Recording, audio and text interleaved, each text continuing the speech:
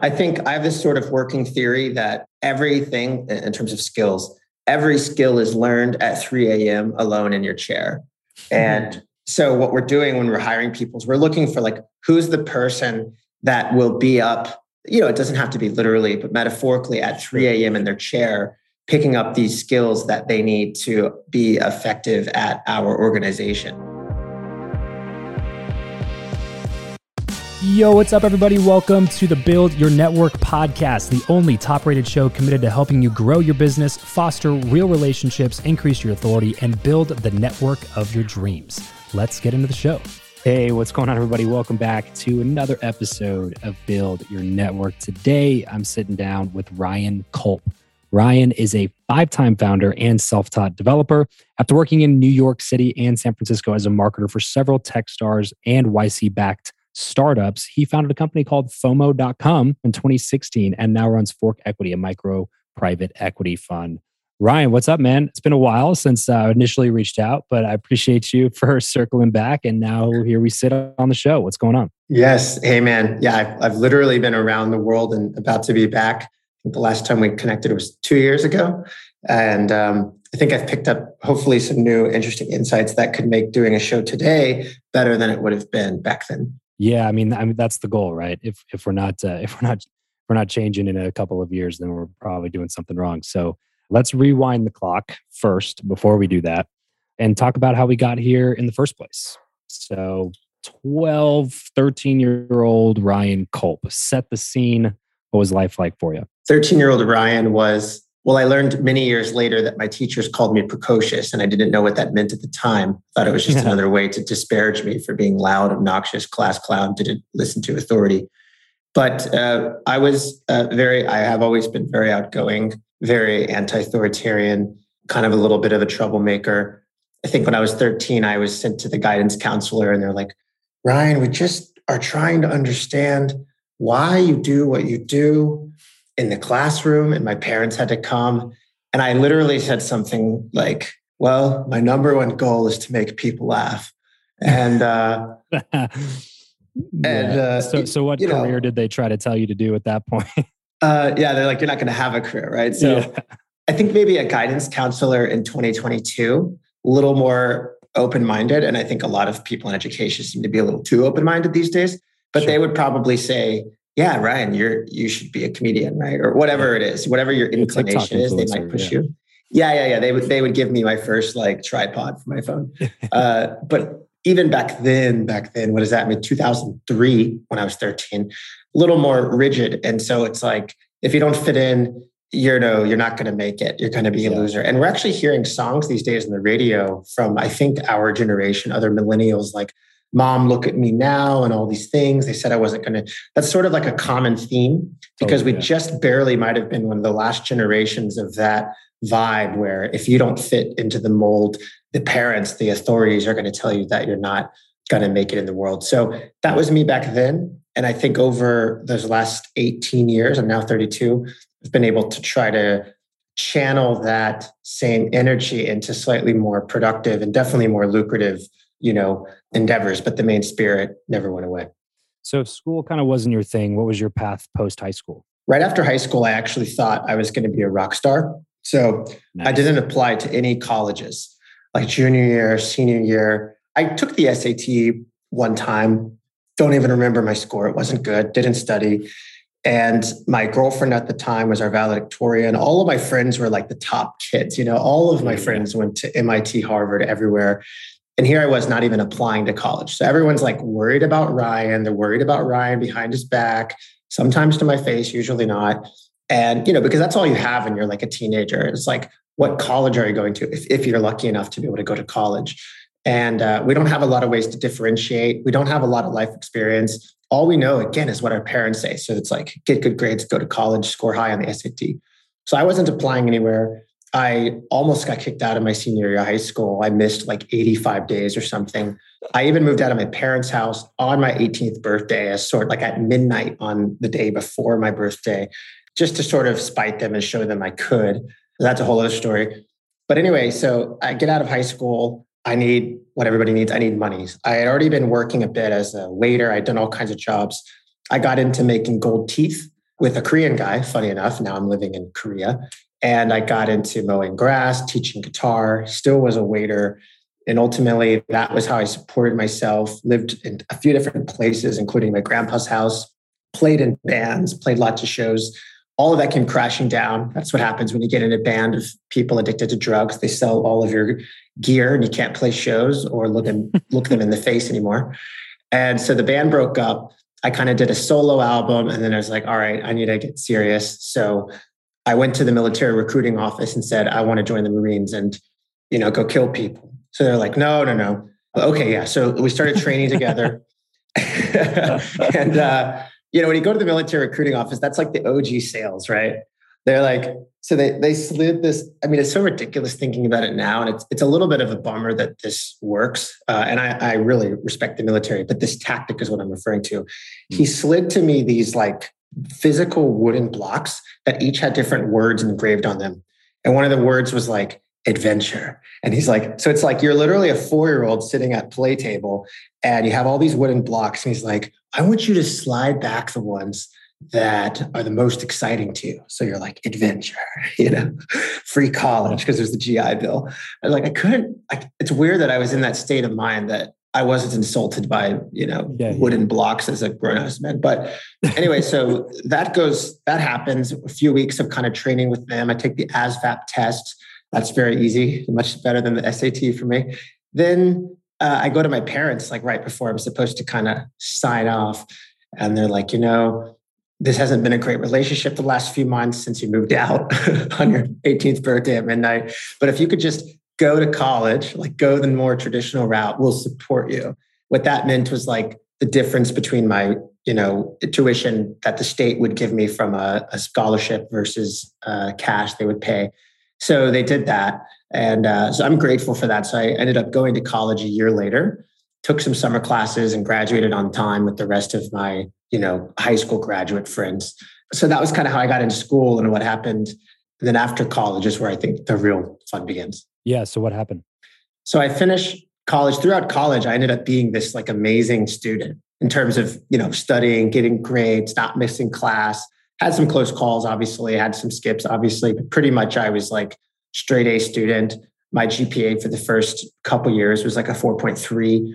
That's where you get like above a 97. So I was super, going hard. And was it just because you cared about it more, or the material was more interesting, or what made you more engaged? I've been really examining this for easily the last 10 years. Like why, essentially a flip switched. And I said, in high school, I didn't apply myself. My whole life, I didn't apply myself. What would happen if I did? What would that be like? What would that feel like? And I got into that groove. I started surrounding myself with people who also cared about studying, not with, losers who are addicted to drugs and steal your gear. Interesting. And so it's kind of like your network affects how you behave as a human. It's almost like our behavior is the average of the 5 people around us. Anyway, almost like that. Yeah. And so then I started just surrounding myself with other ambitious, smart people in college. I did a ton of internships. I worked and jobs. I worked for Red Bull. I worked for Microsoft. I interned for Teach for America. I was the president of our school programming board where we do lots of events and comedians and stuff.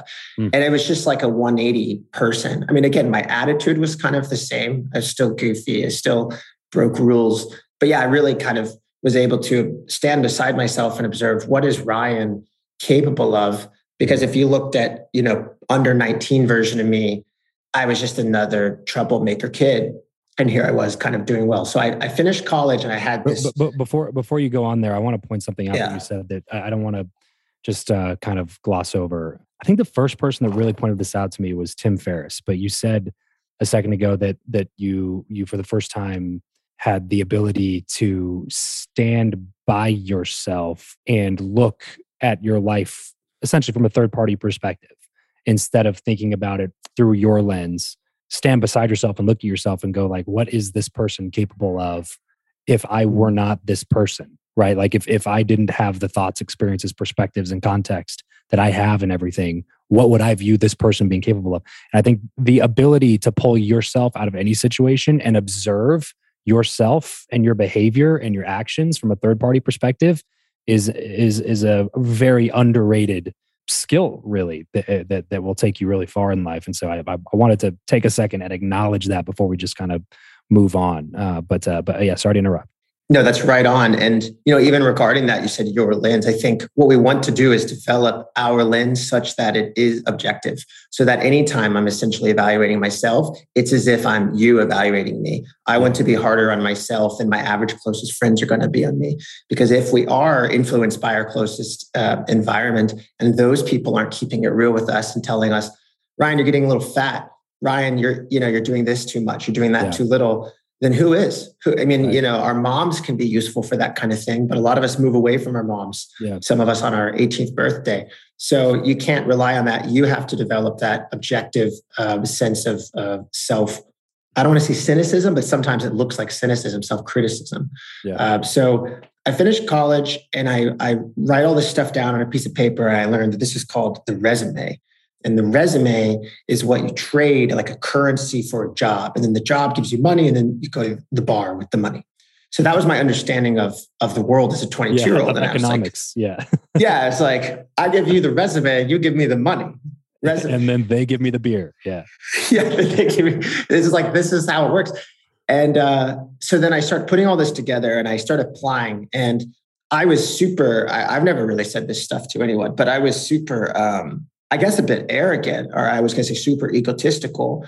I thought I was like, any company would be lucky to have me, right? I'm 22, but I had all of these sort of gigs lined up. And I did have a lot more experience than the average 22-year-old compared to even a 25-year-old. I was still, I knew nothing, or 25-year-old me.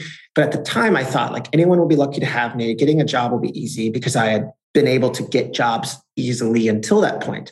Of course, I learned later that's because in college, they kind of grease the wheels, like if a company like Red Bull says, we're going to hire someone at this college, it's like, well, there's a job for sure. Then you get out of college, suddenly like nobody wants to give anyone their money unless you prove it to them. So it's a totally different vibe, employer-employee, relations. And so I started applying to jobs. I even applied, and I've never said this before, I applied to Google. I'm 22. I wasn't a programmer. I had studied marketing. I applied to Google and you had to upload like a cover letter, right? Like you couldn't click next unless you hit upload. So I really didn't want to do this. I didn't want to be customizing my cover letter because I was like, I'll get a job so quickly, let me just fire off my resume. And my cover letter was literally 2 sentences. And it was like, I did this and this. And I even trolled. I recall my cover letter to Google was the second sentence literally said like, you'd be lucky to have me. Something like that. Needless to say, I never heard back from Google. And of course, that's a good thing. Yeah. I mean, I was stumped at the time. And so then I'm like, okay, so a few months of this go by, maybe 2 months of hardcore applying to jobs goes by. Again, I was doing other work as a freelancer. I was paying my bills, living in a loft in Atlanta. Like it was an okay life, but it wasn't like career-oriented work, Sure. Yeah. And so then I was like, okay, I guess I had to kind of swallow my pride. It's like, I'm not going to be in like a tech startup because I'd kind of started learning a little bit about tech startups. And it's like, okay, well, I'll do that thing I was interested in with the military, adventure.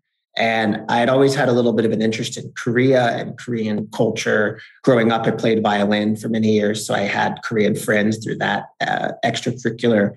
And so I applied to be an English teacher in Korea. Long story short, I got that job and then I lost that job because I had something on my quote unquote criminal record, which actually was a fake thing. It was dismissed. It was a misunderstanding. But at the time, I didn't realize it was on my record. I thought it didn't exist. So I got the job withdrawn. I then spent a few months getting that record expunged. So now I could teach English in Korea if I wanted to do that job. But that was a big blow. So now I'm like several months after graduating, back to square one. Had my, not so crushed, but just a little bit of my ego crushed. Like, okay, let's get a reality check. What skills do I really have or not have? Ultimately decided, okay, I got to take this into my own hands, which is how that's then been the theme of my life since then, like got to do it myself. No one else is going to give me permission. So I did a little Kickstarter campaign to write a book. And here again, my ego is showing, to write a book about lessons I learned about business. This is like I'm 22. Now, at the time I had run a couple small businesses. Like I had a couple LLCs in college. One of them we did hookah catering. So we took hookahs to nightclubs and we'd rent it out and split the money. The other one, we did pin back buttons like that you put on a shirt or book bag. And we sold those to sports teams, politicians. Like that one actually went kind of well. So anyway, I had a tiny bit of experience. I thought, let's write a book. So I do this Kickstarter. I write this book. I use like the Kindle, which had just come out pretty recently. I started publishing. And one person who gets this book was the CEO of a Techstars company in New York City. And like, again, long story short, probably within 5-6 days, email back and forth. Hey, do you want to come interview? Booked the flight, did a 2-day in office, like working interview where you kind of sit alongside the 3-person team, got the offer, went back, packed up my U-Haul and moved to New York City. So that was like, boom, got thrust into tech startups, moved from Atlanta to New York, my first full-time salary job, my first stock options with, 4-year vesting, 1-year cliff, like all of that just almost overnight. So we could say that was my big break. At the time, it didn't feel that way because it wasn't like some amazing salary. The hours were kind of long for a while. It's an early stage startup. But looking back now, it's like, if that guy, and we're still good friends, and that startup is still going, if that guy didn't believe in me and take a chance on me, I don't know what I'd be doing now. And so for the last 10 years, to some way, I try to give back by finding like, who's the next me that I can bring on who isn't super experienced or maybe doesn't have a lot of skills, but has like the energy and the audacity to try. And how can I kind of like put this karma back in the universe? Totally. Isn't that like, as a person that hires people, man, it's like, isn't that more important anymore? Like skills can be taught, things can be learned, but like alignment on core values, ambition, like a good attitude, like some of those things are just like, I can't teach you to do these things better. You got to have that. And if you have that, everything else can be taught. Like we can learn all this other stuff, Right. I think that's why we're almost seeing like a lot of these, even tech companies now that are just like, you don't really have to have a degree, you know what I mean? To work with us, as long as you are a fit with our culture, our core values, and you're willing to be teachable, come in, learn in the environment and work hard, come on board. You know what I mean? That's right on. I think I have this sort of working theory that everything in terms of skills, every skill is learned at 3 a.m. alone in your chair.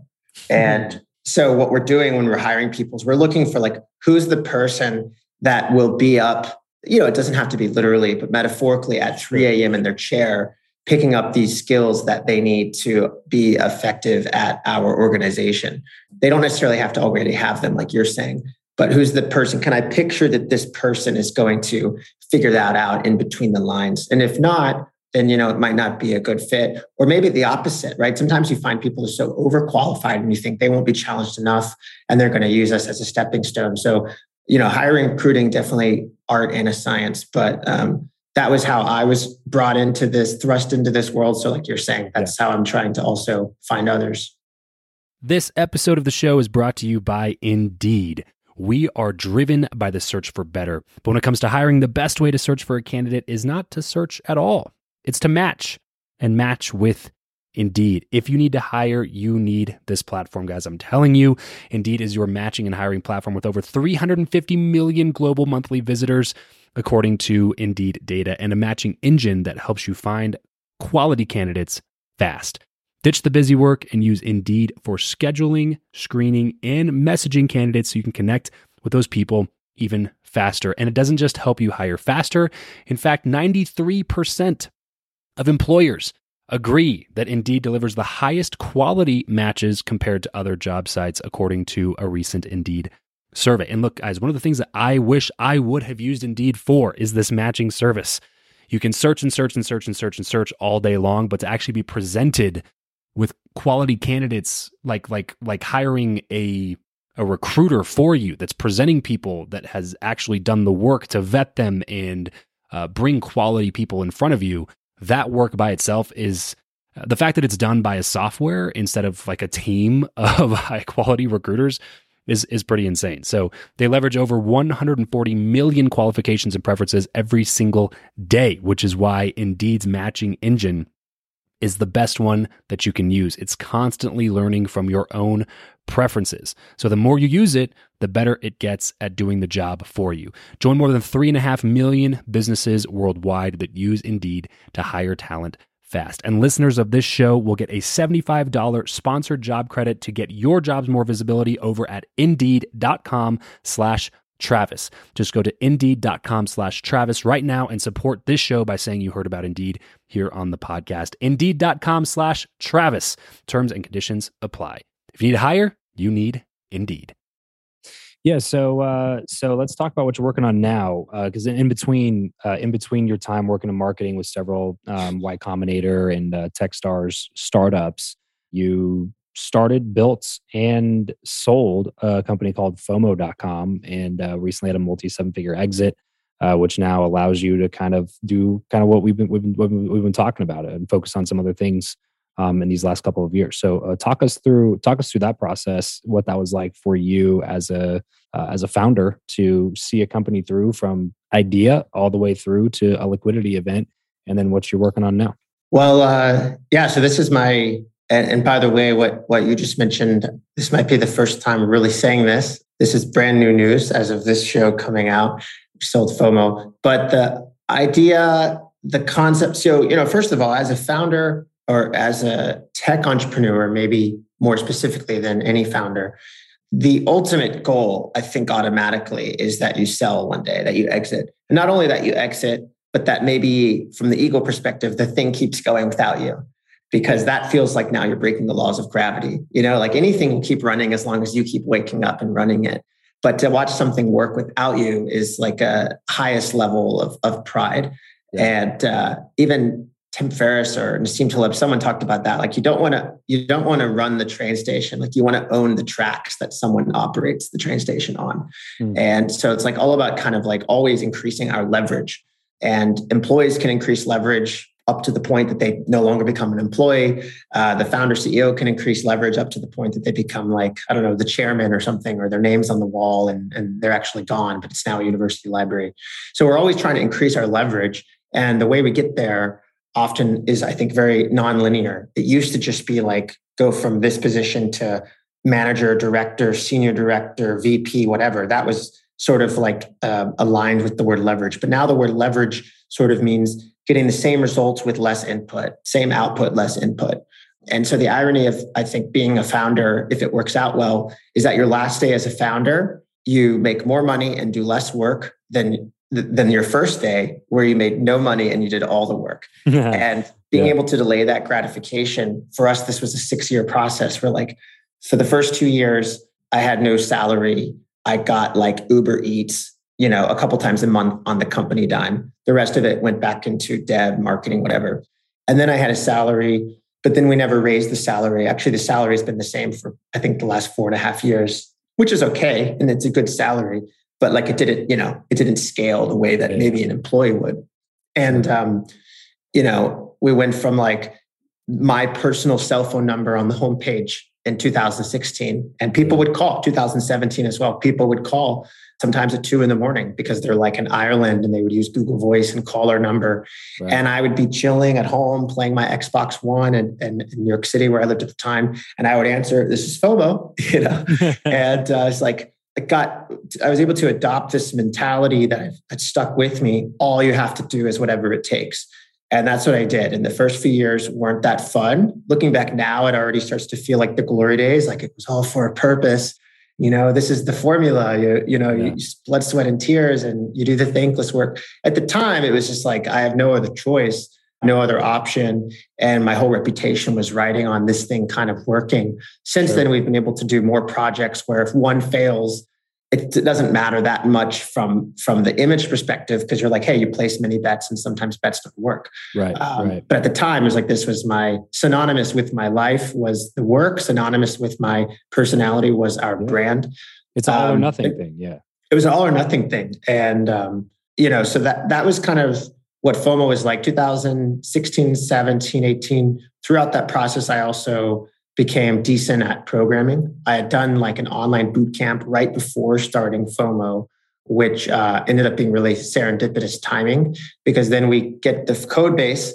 And actually, so basically we bought an app called Notify that we rebuilt and rebranded to FOMO. So gotcha. I'm the founder of FOMO, but I'm not the original founder of what the product does. Nice. And the product is a social proof tool. So if you have like an online store, we work a lot with e-commerce.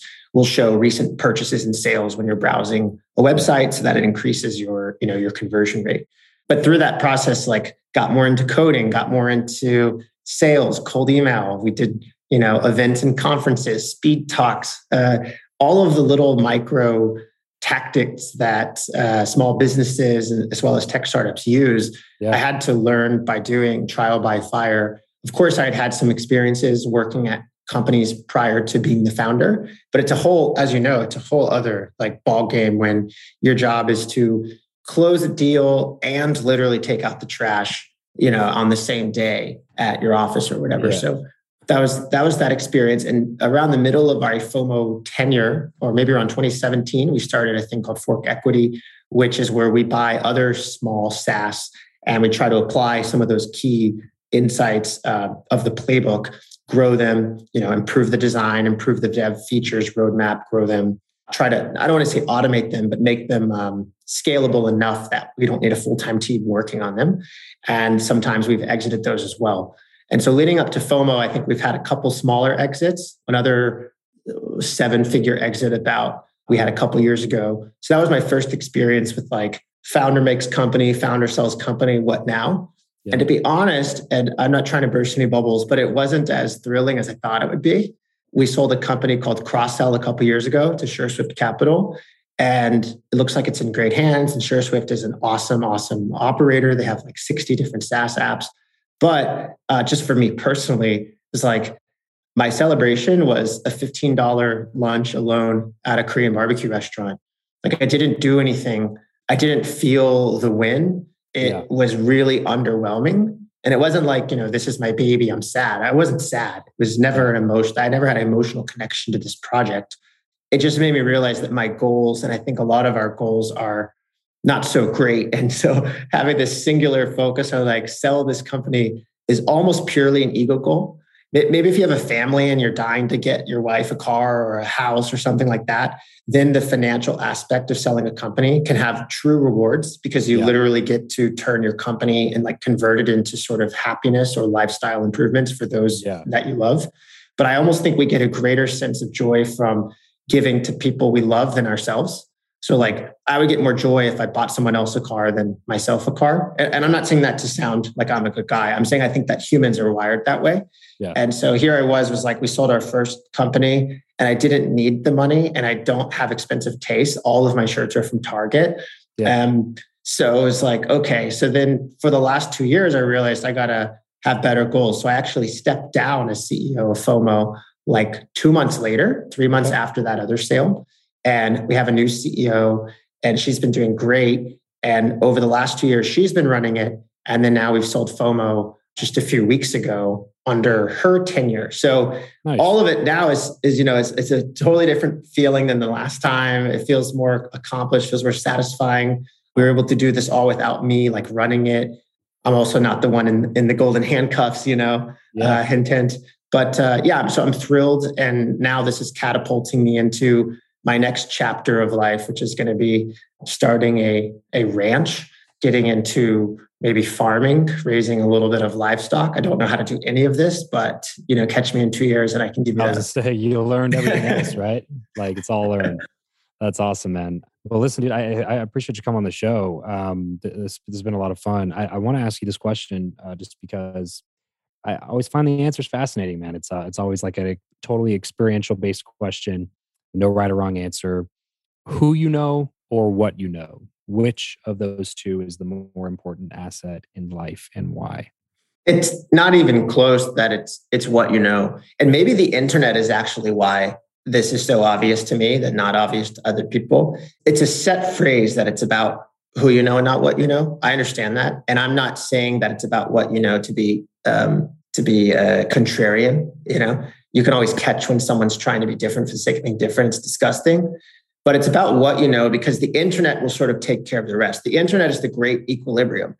When what you know is written down, and that's sort of the caveat here, if what you know is written down, someone will find it. Because there's this awesome website, it's called google.com.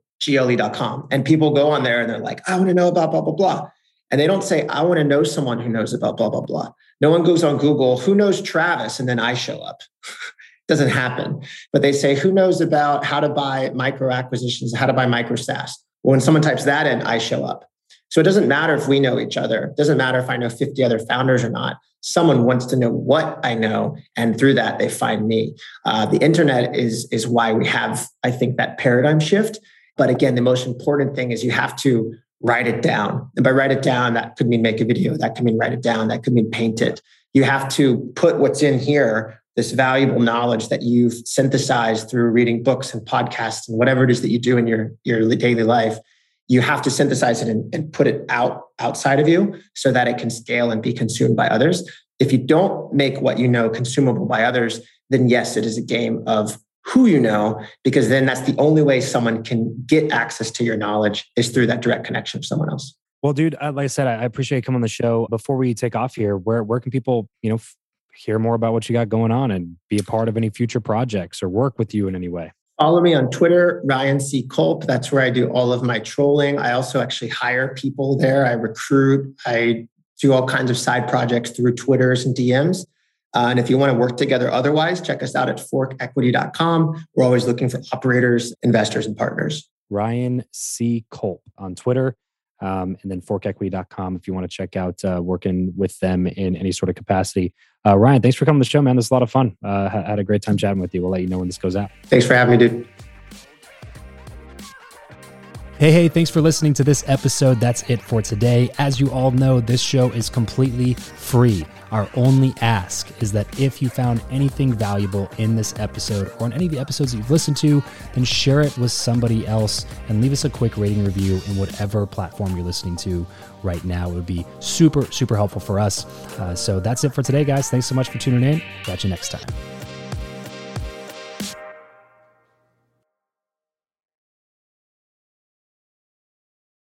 At Parker, our purpose is simple.